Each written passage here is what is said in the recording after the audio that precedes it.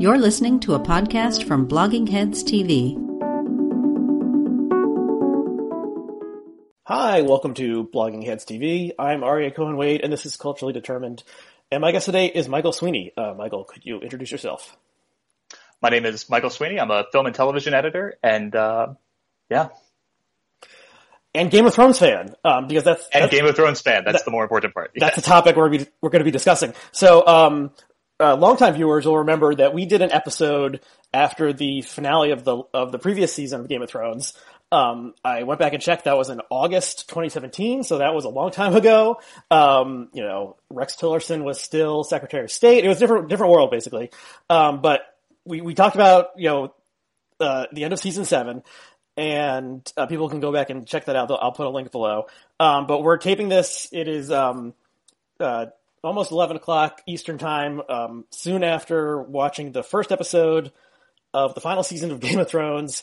And so we're going to be talking all about it. If you haven't seen it yet, there'll be lots of spoilers in this. So, fair warning. We will be talking about everything that happened in that episode and all the episodes before it. Okay, so I guess the first thing was that, the first thing of note was that, they changed up the famous title sequence. Yes, new look for the title sequence for the first time, I think, in the show's history. It's always been iterated and improved, but this is, right. It's now at night, it's now much more elaborate and detailed. Right. So, yeah, I didn't even notice that it was at night. And I would just say I have not read a single thing online reacting to the show. So I'm not. Or have I? It's possible we may get some facts wrong, or if the theories that people have developed are, everyone will have agreed on it by tomorrow morning. But anyway, okay, yeah. So it starts north of the title sequence starts north of the wall, flies through the hole that the dragon ice burned into the wall at the end of last season, and then you kind of see some blue tiles that I guess indicate how far the White Walkers have gotten, and then we go to Winterfell, and it's much more detailed. We actually fly into it. We go into the crypt underneath Winterfell where all the Starks are buried, and then we zoom back out and head to what is the name of the capital city? King's Landing. King's Landing, and we go into the throne room and the armory and stuff. So it seems one of the things there's many unusual things about the show, but one of them is that it's taken place in so many different locations, all imaginary of course, but filmed in 7 different countries for each season, and you're always finding out about these different places. And now it seems like they're telling us, okay, there's really just 2 places that matter at this point. Winterfell, home of the Starks, and King's Landing, home of the Lannisters and capital of Westeros. So I guess it's just all of our favorite characters are coming together. Most of them seem to be ending up in Winterfell, and so it seems like we're not really going to be exploring this world anymore. We're kind of sticking with these 2 main locations. What did you think of that? Yeah, and I think you can see the sort of pared down cast where they were sort of, it's a very first episode of the season type episode for Game of Thrones, where they're sort of checking in with everyone. Yeah. Seeing, who is going to be around this season, what are the storylines this season. And it seems like everyone we checked in with is basically everyone who's left, who we could potentially care about. We might not get, I'm sure there are other characters who are still alive in the story, who we are not going to see this season. I think Salador Sam, the sex pirate, is probably not coming back. Right, and Dario Naharis. There was nothing with the Essos, the land across the Narrow Sea, where Dany was for 5 seasons or so. So that is done with. Okay, so what did you think of the episode overall? I thought it was a good episode. I don't want to say a return to form, but it made me feel better about the coming season than I had going into it. I thought the last season was sort of sloppily planned and did not leave me with a lot of confidence in the showrunners having a plan to end the show. Mm-hmm. And this felt, both in terms of what actually happened and in terms of the pacing, that they are back on the right track, I hope. It seems like they had swung from, in seasons 5 and 6, sort of spinning their wheels and wasting time, to season 7 sort of hurtling forward too quickly. Mm-hmm. And this now seems like they have the pieces lined up on the chessboard in a way that it makes sense for them to finish up in a good spot one way or another. Yeah.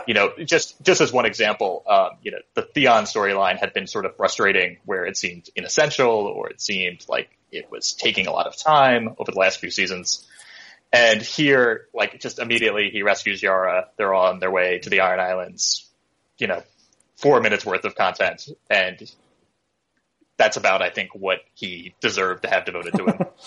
Yeah. I mean, they could have killed off Theon at multiple points and chose not to, I assume, because George R. R. Martin's plan was that Theon plays into it somehow.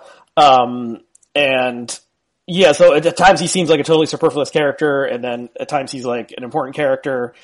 And the previous season he was kind of like a nobody, and then he, kind of regains his confidence or something. Actually, I rewatched seasons 6 and 7 in preparation for the finale, and there's the, in the last, I think it's the last episode of season 7, there's that scene where Theon fights one of the Ironborn, like on the beach.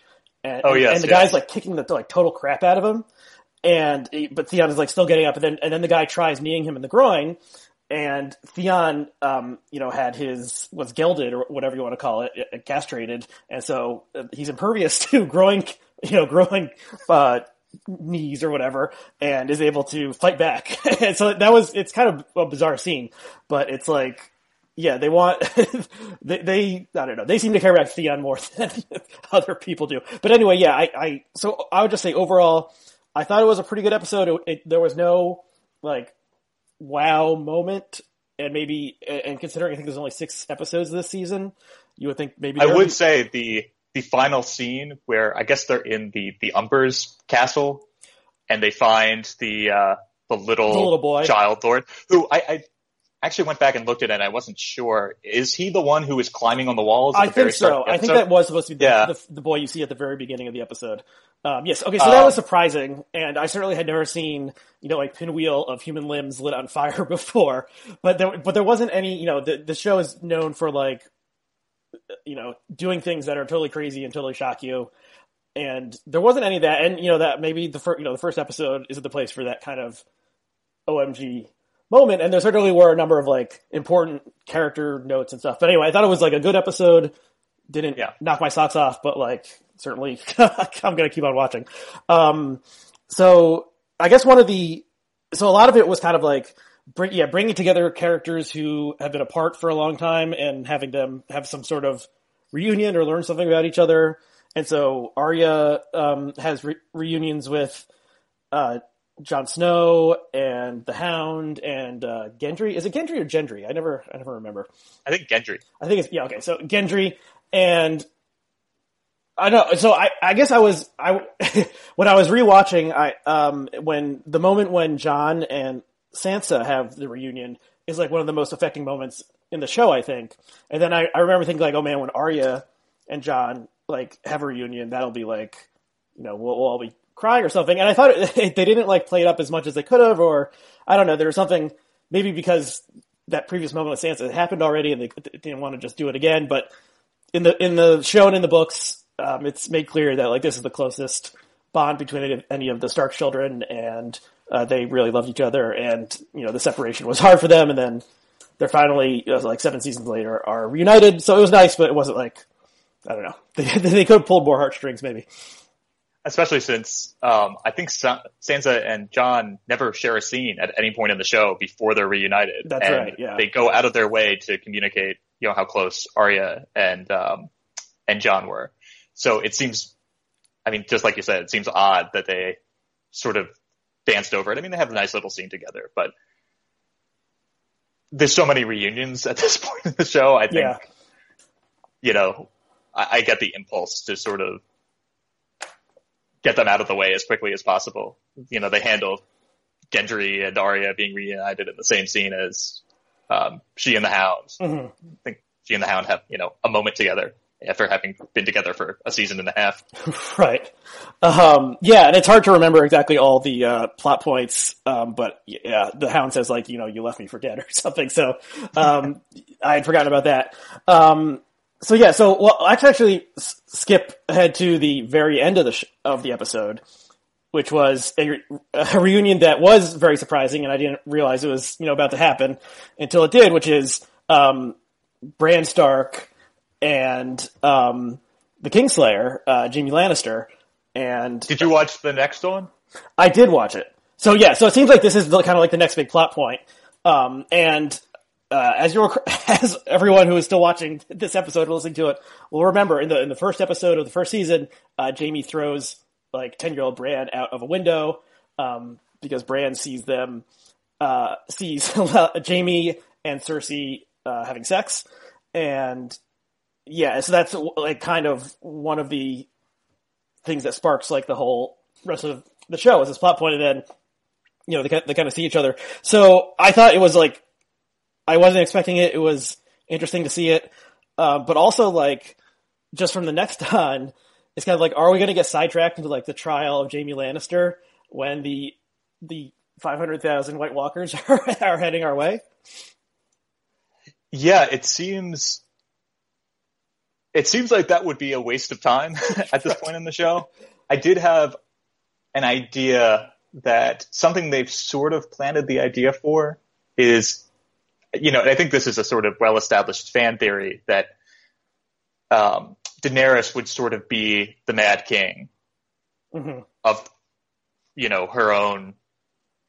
She has whatever the Mad King had, and would maybe be eliminated in the same way. And they've teased that with her burning the Tarleys alive. And you can kind of, if they were to eliminate her, a interesting way to do it would be for Tyrion to kill her. And they've already teased that too. Remember they, I think when Tyrion is in jail for killing Joffrey, they say, the Kingslayer brothers, it has a nice ring to it, doesn't it? Okay. Yeah. So, I mean, I'm not really sure where they're going with this. It would seem to be a waste of time to do this to kill Jaime, or to just have a plot where Jaime is somehow exonerated or whatever. But if it's part of a larger arc that would kill Daenerys or kill Tyrion, you could kind of see it going in that direction. I don't know. Yeah, and I was confused too as to what exactly they're planning to do with this. Yeah, so there was also, that reminds me that there was a long-standing fan theory that Tyrion was actually a Targaryen as well, and that Tyrion would, in addition to Jon and Dany, Tyrion would ride the third dragon. The third dragon was killed and is an ice zombie now, so I guess they're not going in that direction. But I guess there were the super fans had found hints of that in the book and stuff. So I don't know. I mean, it would be par for the course for the show to invest all of our emotional energy into Dany and then show that actually she would be a bad ruler as well. And that there can't really be such a thing as a good king. The evidence for her being a good queen is sort of thin, in her record. She did a good job of conquering stuff in Essos, but sort of a disaster that she left behind. Yeah, she freed the slaves, which was good, I guess, but it didn't help her position to do that. And yeah, is there, in this world, is there such a thing as a just and fair and true king who, does good for the people? It kind of doesn't seem like it. And the characters who are the do-gooders often meet bad fates. Ned Stark being the prime example. He always did the right thing and told the truth, and he got executed. And then Jon Snow is kind of his spiritual heir, even though we know now he's not the literal heir. He tries to do the right thing, and he got stabbed to death by his mates in the Night's Watch, only to be resurrected. So it's kind of can you do justice and still keep control in this world where people will stab you in the back, literally. And they seem to be setting up sort of a reprise of Jon at the Night's Watch, where, the North is not comfortable with him not being the king and him bending the knee to Daenerys. And, it would be silly to just redo the same beats of that story. So it seems like they would go in a different direction with it, especially with Jon now knowing his own ancestry. Yeah, and the people who have been proclaimed king of the North by acclamation, like, it hasn't like ended well for them. So what did you think of the Euron Greyjoy Cersei Lannister plotline? It's also a little difficult to know what's supposed to be happening with that. I guess, there's an element of trying to make Euron more important, or there's also Euron actually, there's this sort of, I felt it was almost like breaking the fourth wall where he is talking to captured Yara, and Euron says, if I kill you, who can I talk to? This sort of recognition that there's like no characters left in King's Landing and in that section of the storyline. Like it's really just like them and Qyburn, and they just sent Bronn away.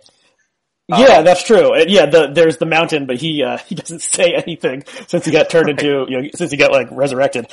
So everyone else seems to have abandoned her. I think it is, I don't know, it's, this character was like kind of teased in the books for a while. It doesn't appear in the books as far as I know, but they talk about him being this like crazy character. Yeah. And then I think the guy sort of a legendary force in the books that is discussed but doesn't appear, correct? Yeah, he's like the greatest pirate ever, essentially. And I think the guy does like a good job as like an over the top performance of this guy. And I think the only place I can say this is on Blogging Heads. He kind of looks like Michael Brendan Doherty. If you, or at least the facial hair features that Michael Brendan Doherty used to have. Our Blogging Heads fans will maybe recognize that. But anyway, yeah. So it's, I don't know.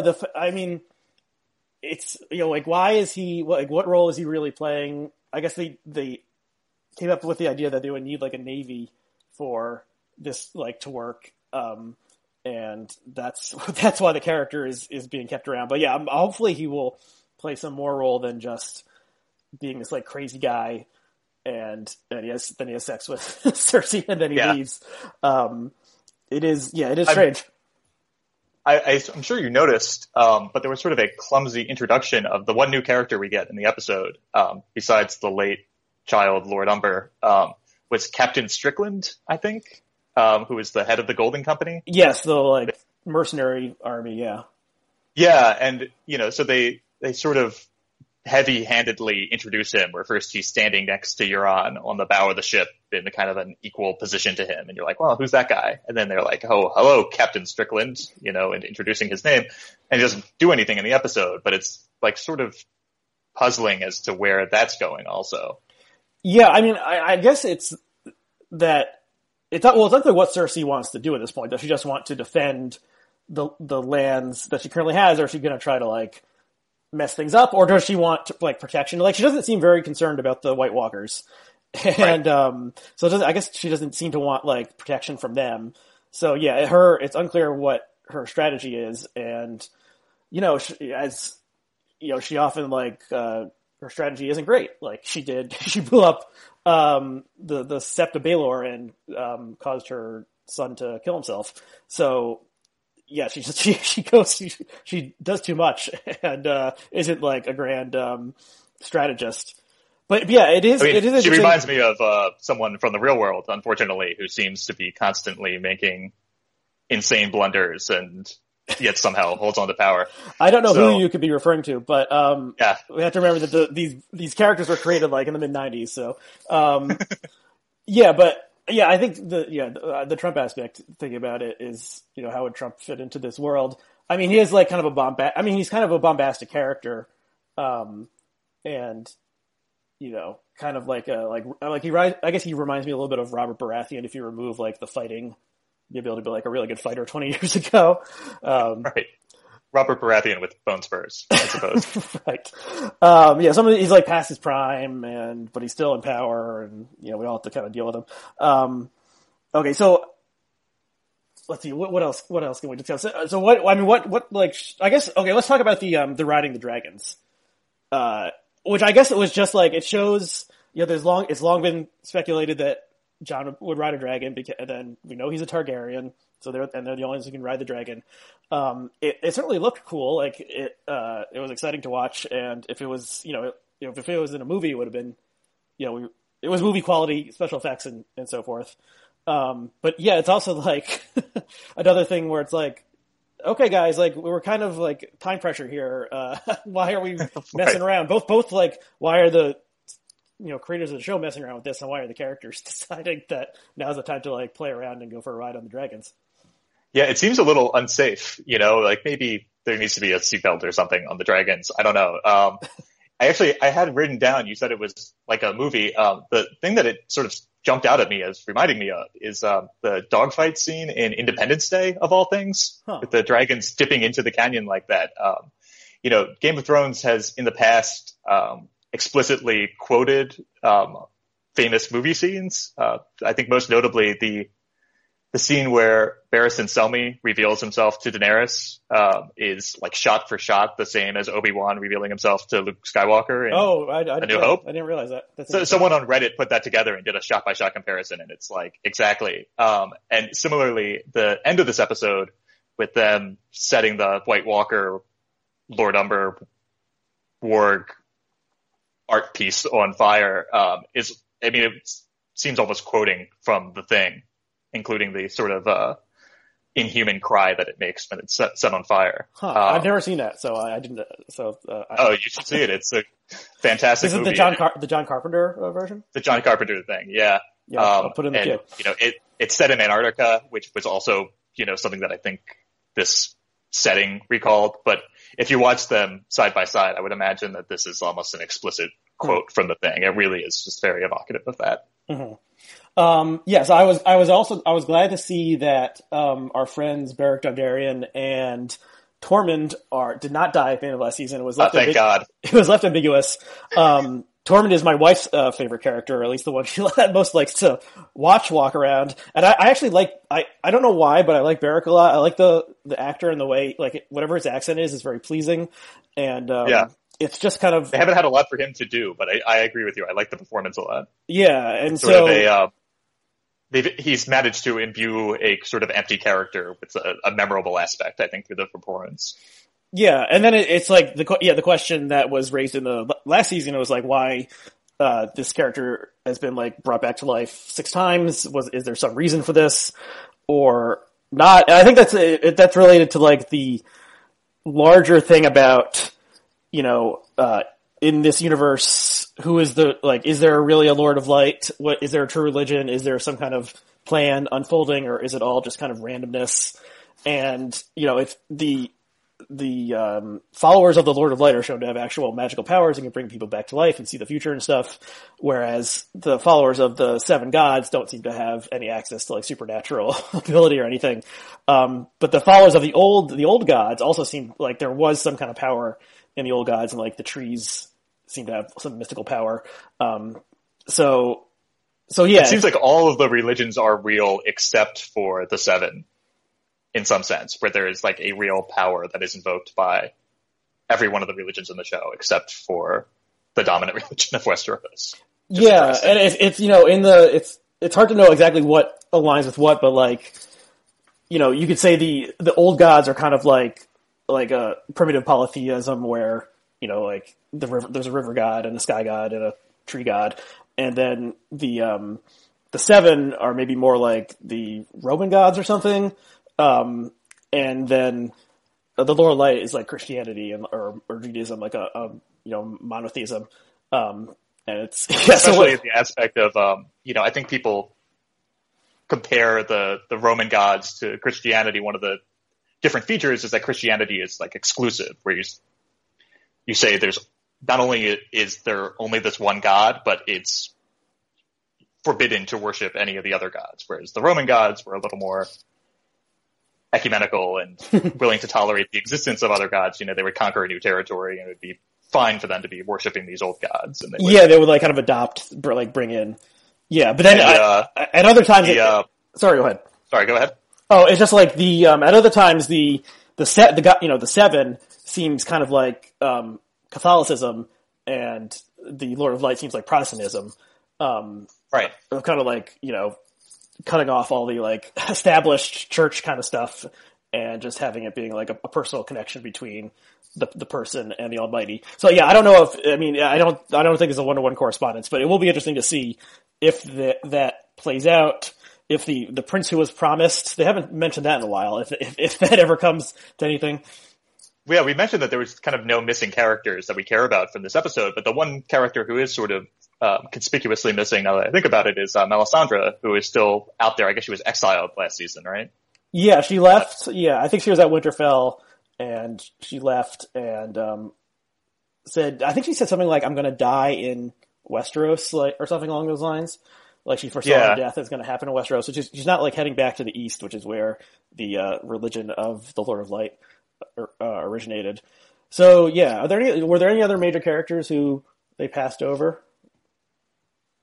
Brienne is not in the episode. I think you see her sitting there, but I don't think she might not even have a line. Yeah, Brienne and what's her squire's name again? Pod. They're sort of a team. Yes, Pod. I think they don't really do anything in this episode, but they're like hanging out there. They're around. Right.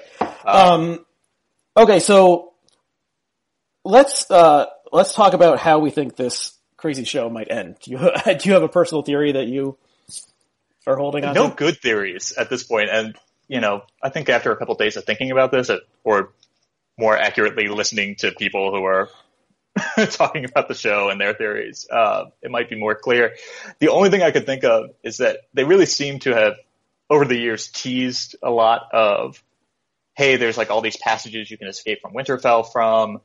The White Walkers can't cross water, we know. Mm-hmm. And there's even a line between Theon and Yara where they talk about, hey, if Winterfell falls, they can come to the Iron Islands if we reconquer them. It seems like maybe they're setting it up to lose the Battle of Winterfell. Mm-hmm. And I don't know exactly what that would look like in terms of, like, do the dragons survive? Which characters survive? But then, the White Walkers would be facing down Cersei and presumably kill her before whatever the denouement of the show would end up being. Mm-hmm. Yeah, I mean, so there's all these, there's tons of fan theories, and some, there's, in the books especially, there's all these like prophecies and people, trying to line things up with the prophecies. And so that's the idea that like either Dany or Jon is like, the savior figure, who will like redeem humanity or something along those lines. This is not an original theory to me, but the one that makes the most sense in how the show has transpired is that the White Walkers, win and kill everyone. And I think like, I don't know if Martin has said this explicitly, but one possible metaphor for the White Walkers is climate change. And it's this looming threat that we are ignoring with our petty concerns. But it's like the real thing that's actually threatening humanity.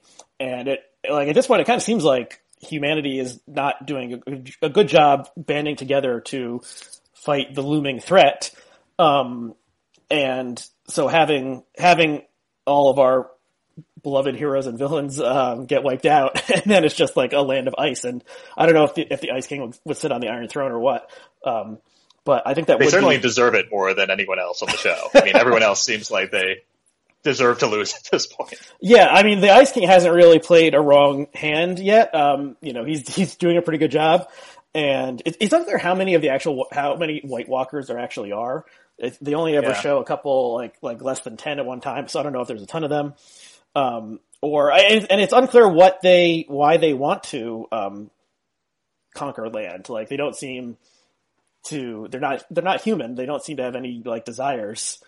And so it does seem like they're kind of an impersonal force like climate change or something that is threatening everyone. And, if I had to, I don't know if they'll do it. I think that would be a good ending. And yeah, I don't know what else would be. I mean, there's a happy ending seems like a super happy ending seems unlikely. Like Jon and Dany married to each other and sitting side by side.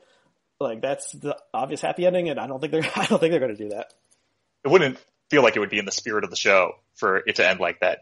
Certainly in terms of what George R. R. Martin intended, it would be something that straightforward. I think would be, I don't know. It would feel like a betrayal of the show's themes and the show's attitude. I heard a fan theory, and again, I haven't read the books. I should have prefaced that. I'm a show watcher only. But based on stuff in the books, I think that the Starks buried under Winterfell in the crypts will somehow be instrumental in either defeating the White Walkers or be part of the White Walker army. But they've certainly spent like a lot of time on the crypts and the fact that all the Starks are buried there. And there's sort of cryptic, there always must be a Stark in Winterfell. But no pun intended. Why exactly? Yeah, right. And, this idea, I mean, even on the show, they put a lot of significance on the fact that like Ned Stark's remains are returned to Winterfell. Yeah. And so that could somehow play into whatever happens, either, them as part of the White Walker army or them as defeating the White Walker army. And there's the whole, is Bran the Night King, and is Bran somehow, existing in two timelines as, controlling the army of the undead. I'm not sure exactly what to make of all of that, but there seems to be a lot of, if you want to be, doing the fan theory, conspiracy theory, connecting the threads. There's a lot of threads there in terms of stuff that's in the show that seems to be sort of hanging loose. Yeah, so that's interesting. And I don't know, so the White Walkers seem to be able to like take any corpse and turn it into a, walker or, whatever you want to call them. They're called, I think in the book they're called Wights, W-I-G-H-T. But they don't. I think in the show also they differentiate between the Walkers and the Wights. Right. So I don't, I don't know if you resurrect a famous Stark, skeleton that it's like an extra good fighter or something. I don't think that's the case. So I don't know, but you're right. They do. Or that the Starks would have some sort of magical power that would be imbued in defeating the White Walkers. Because we know a Stark in the past of the show was the one who built the wall. Which right. Seems to have some sort of magic connected to it. Yeah, so there's this fan theory that Bran is the Night King, like he somehow travels back in time and becomes the Night King. I didn't entirely ever understand that. There's also a theory that Bran is the same as Bran. It seems partially based on the fact that like the actors resemble each other, which seems like a sort of weak. Yeah, that's weird. I don't know how they could pull that off. There's also like the Stark who built the wall is called Bran the Builder, I think. Right. So maybe he does that or something. Or I just saw someone tweeting that, Bran could just, like, it's shown that he's able to affect, when he travels back in time, he's able to affect events in some way. And so if he travels back in time and prevents the White Walkers from being created, then that would, they would evaporate or something like that. Yeah. So that's a mechanics possibility of how that works with Hodor is the time we've seen that happen. And I guess, people in the Ned Stark flashback where he's at the Tower of Joy, he hears a voice that's Bran or something. Right. But it's unclear if that's, Bran can affirmatively choose to go back in time and change things, or if it's sort of a closed loop where he's participating in something that is fated to happen already. Yeah, that's always the thing with like time travel plot lines. If you think about it too hard, it kind of falls apart. And was it always was he always this thing was always gonna happen? I don't know about that. And there hasn't been, except for those little times where like Bran, said something and the Ned Stark of the past turned around and looked. They haven't done any time travel, as far as I know, in the series. Which is always it's just kind of like, I don't know. If they want to like get out of the mess that they've created for themselves, then like time travel is what would be one way to just escape this like knot of plot difficulties, I suppose. It all becomes a bad Star Trek: The Next Generation episode or something with various time paradoxes resolving the conflict. Right. So hopefully they don't do that. But. Well, the thing there, this show is ending, but I have a feeling this property is going to live on forever in the way that Star Wars seems to have lived on forever. So I know there's at least one Game of Thrones spinoff in the works at HBO. I can't remember if it's either a prequel or a sequel. But Martin has written some books that are prequels. So there's material for that. And yeah, he created a totally like interesting world that, I'm sure you could continue telling stories about it for a long time to come. My fear, I think they wouldn't do this because it would be incredibly frustrating. My fear is that they would get to the end of the season and then be like, now stay tuned for the trilogy movie series to conclude the plot. Yeah, I don't think they're going to do that. I mean, the woman who plays Arya has dyed her hair pink. But then they could have just killed her character off, so she was free to dye her hair pink. Yeah, it kind of seems like all the actors are done with it, and they've done all these like giant celebrations for the show. But I think they'll keep the IP going, and they could do like a just 20 years before, like they could show the story of that is the plan for the spinoff, right? It's for that it would take place during Robert's Rebellion. Younger versions of the same characters. I'm not sure, but that's what I had read, but I'm not sure if that makes sense. They have some of those actors already that they cast for those flashback scenes, so they could do that. And I would keep on watching. Okay, is there anything else you want to say? Oh, well, why don't we just briefly? So I guess the big moment of the episode, which also takes place in the crypts, was Jon Snow finding out that he's actually the true king of Westeros. And finds out that, his name is actually Aegon Targaryen. And that was like a fan theory that went back for a long time and then turned out to be true. And we found out about it at the end of last season, and then Jon finally finds out about it, but he doesn't want to rule, Westeros. And what did you think of that scene? Yeah, it was sort of, part and parcel with the compliment I gave towards the pacing, where, you said it had been a fan theory for a long time, and it had been sort of like common knowledge that it was true in the show long before the show had actually revealed it. Right. And it was it reminded me of on Arrested Development, where they would have all these really heavy-handed hints that Buster was the brother. Oscar. Right. It's like, oh, your grandfather's not here, or, right. Whatever. And it sort of began to feel like that on Game of Thrones. And it was, I give them credit for just being like, instead of like, when will Jon find out? How can we, draw this out as long as possible? It's just first episode, first conversation with Sam. It's like, hey, by the way, this is what's happening. Mm-hmm. And I don't know. I was thinking about, do they have a way to prove that beyond, Bran? I don't know. There's obviously no DNA testing in this world. Right. So I don't know. And do we know if Jon is immune to fire the same way Daenerys is? I was thinking about this, if he had ever been burned. That would be interesting to see. I don't know, but I'm sure I'm guessing Martin had this all plotted out beforehand and would have told them. There is the scene where it's like the first appearance of one of the zombies in like season 1 or 2. And they have fire where they're fighting off the Night's Watch who turns into a zombie. But I don't know. And then it's like, is Daenerys immune to fire because she is like the mother of dragons and there's something super special about her, or is it just that she's a Targaryen? That's unclear.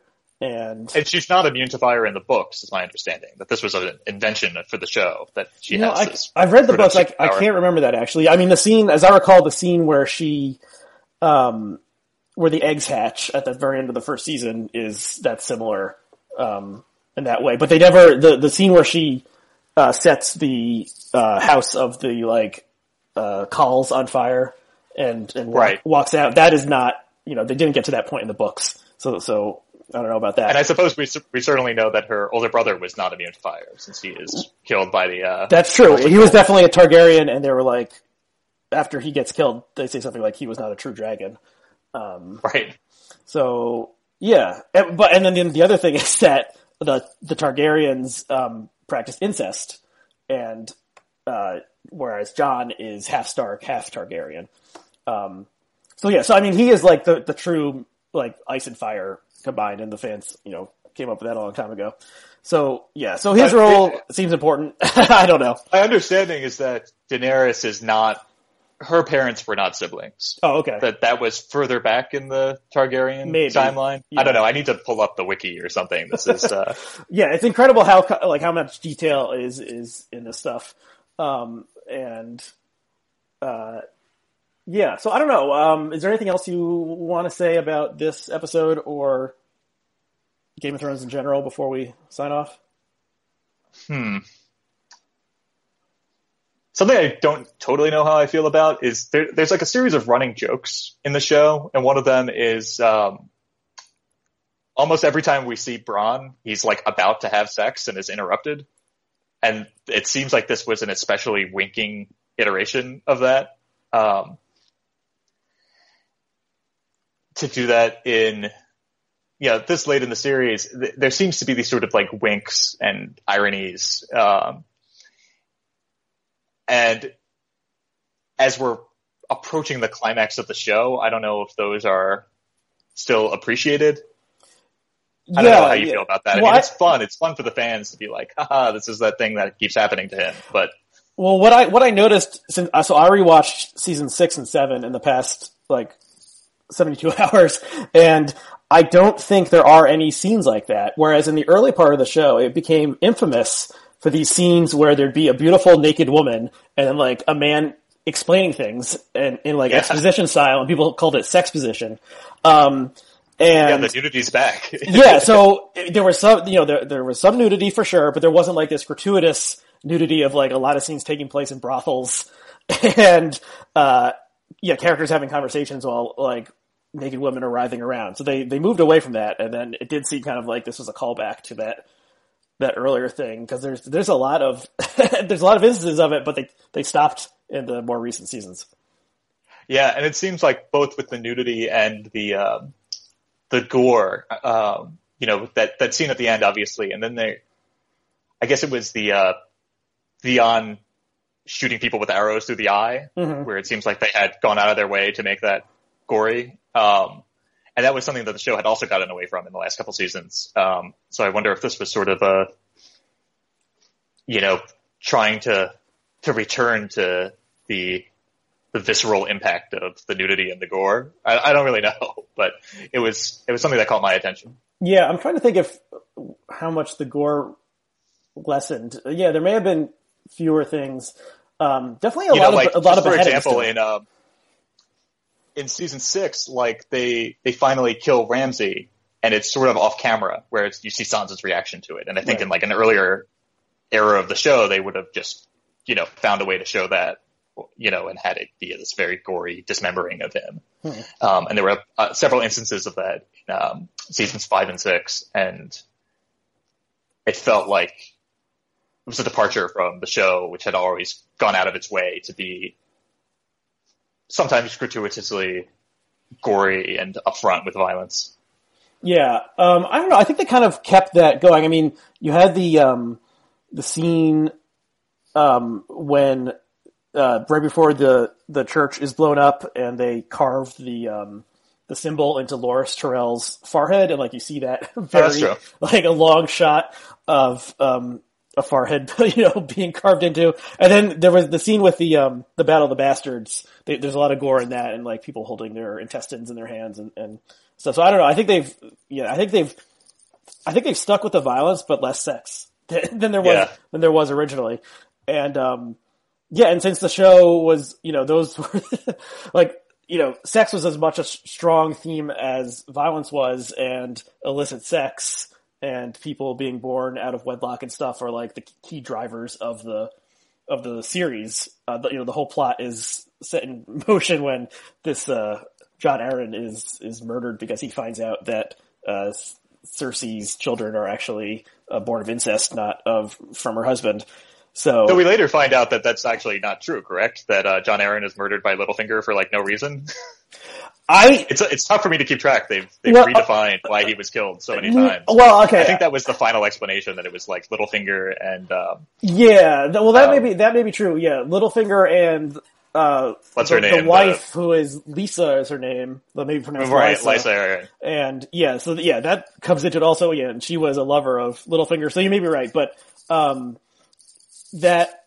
anyway, Jon Arryn's death is what starts the plot essentially, and brings the Starks down to King's Landing. But that's related to sex as well, I suppose. Although it's one thing that I would like clarification on is what did Littlefinger, what was his ultimate goal? Was it just that he could sit on the Iron Throne? Because that seems pretty unlikely to ever actually happen. Or he just liked creating chaos because then he could he says chaos is a ladder and he could like, rise in the world? Or did he have some plan? Because it seems like they kind of gave up on the character and sort of in the last couple seasons before this, like didn't really know what to do with him anymore, except as a method for getting other characters where they needed to be. Like they knew that they needed to get Sansa back to Winterfell.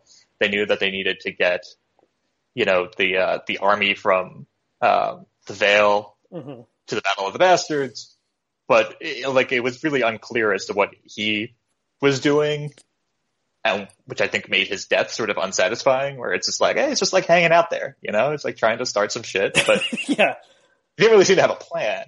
Right. Whereas it seemed like Varys has had a plan, like a long-term plan related to Daenerys. I don't know. So, but I doubt they're going to come back to that now that the character is gone. Okay, maybe we should end it there. And we're planning on reuniting after the finale, the series finale, which is in, I think it's only 5 more episodes, right? So it'd be in a little over a month. Yeah, that's correct. And we'll find out how wrong all of our predictions are. I think pretty much everything we said in this episode will look pretty stupid by then. But I meant to go back and listen to the one we recorded a year and a half ago, but I didn't have time. But I think I'll just at least listen to a little bit of it and see how if anything has been borne out or what. But yeah, I think the people making the show are very smart and good at what they do. I'm sure they have tricks up their sleeve that we cannot predict. And so yeah, we'll keep on watching. That's definitely my hope. My fiance is terrified that we kind of got burned on Lost all those years ago. Another show that seemed like it had a grand plan for ending things, and then turned out not to have such a grand plan for ending things. Yeah, that's true. But this is not like a puzzle show in the way that Lost was like a puzzle show. Right, exactly. And I think there's various endings that wouldn't be perfect, but would be perfectly satisfying. It'll be fun to see them try to stick the landing on here, but I think inevitably it's going to be disappointing to some people, especially the fan theorists. There's only so many ways the show can continue to explore this sort of crazy nooks and crannies of Westerosi history. Yeah. So the super fans, probably a lot of them will not have their pet theory confirmed. But I guess the last thing I would say is it really is incredible how this show has become one of the major cultural institutions of our era. And it's definitely a strange show. And, it's 25 years ago, if you were this is a show about, it takes place in kind of this fantasy world and there's dragons and stuff and ice zombies, people would be like, that sounds super nerdy. No, I don't have any interest in this. But it's, at this point, it's getting close to Harry Potter in the level of cultural saturation and people, watching it. And it's unites low and high in a way that most other prestige TV doesn't. And it seems, I'm not the first one to make this observation, but it seems almost like it's the last of its kind in terms of being this mass market prestige television program that is appointment viewing for most of the country when it premieres. For now, everything is streaming, everything comes out, Netflix will release the series all at once. Mm-hmm. That this might be the last time there's a show with this sort of mass appeal that, Sunday nights at 9, everyone is dropping whatever else they're doing to watch this. That's true, but even, you're saying everyone is watching it, I don't know what the ratings are, but probably it's a lot fewer people than were watching Seinfeld in the 90s. It's just everyone has so many other things they could be doing. But it is in terms of there was an article in the Outline that talked about how this has been the major, it's been such a boon to online culture writing, and how the New York Times has written 2,500 articles about Game of Thrones in the past 10 years. And, there's every website has a recap up very quickly. So yeah, I don't know if there's going to be another one that's kind of like that. It seems like it sort of outlived a lot of these new media ventures' economic viability, where people said, Game of Thrones recaps are what's keeping, Vice or BuzzFeed, that's what keeps them afloat. That's always the top page view thing. And, these websites have been paring down their staffs for the last 2 years. I wonder if, the text on the web business model is died before Game of Thrones did. Well, that's why video on the web is the future.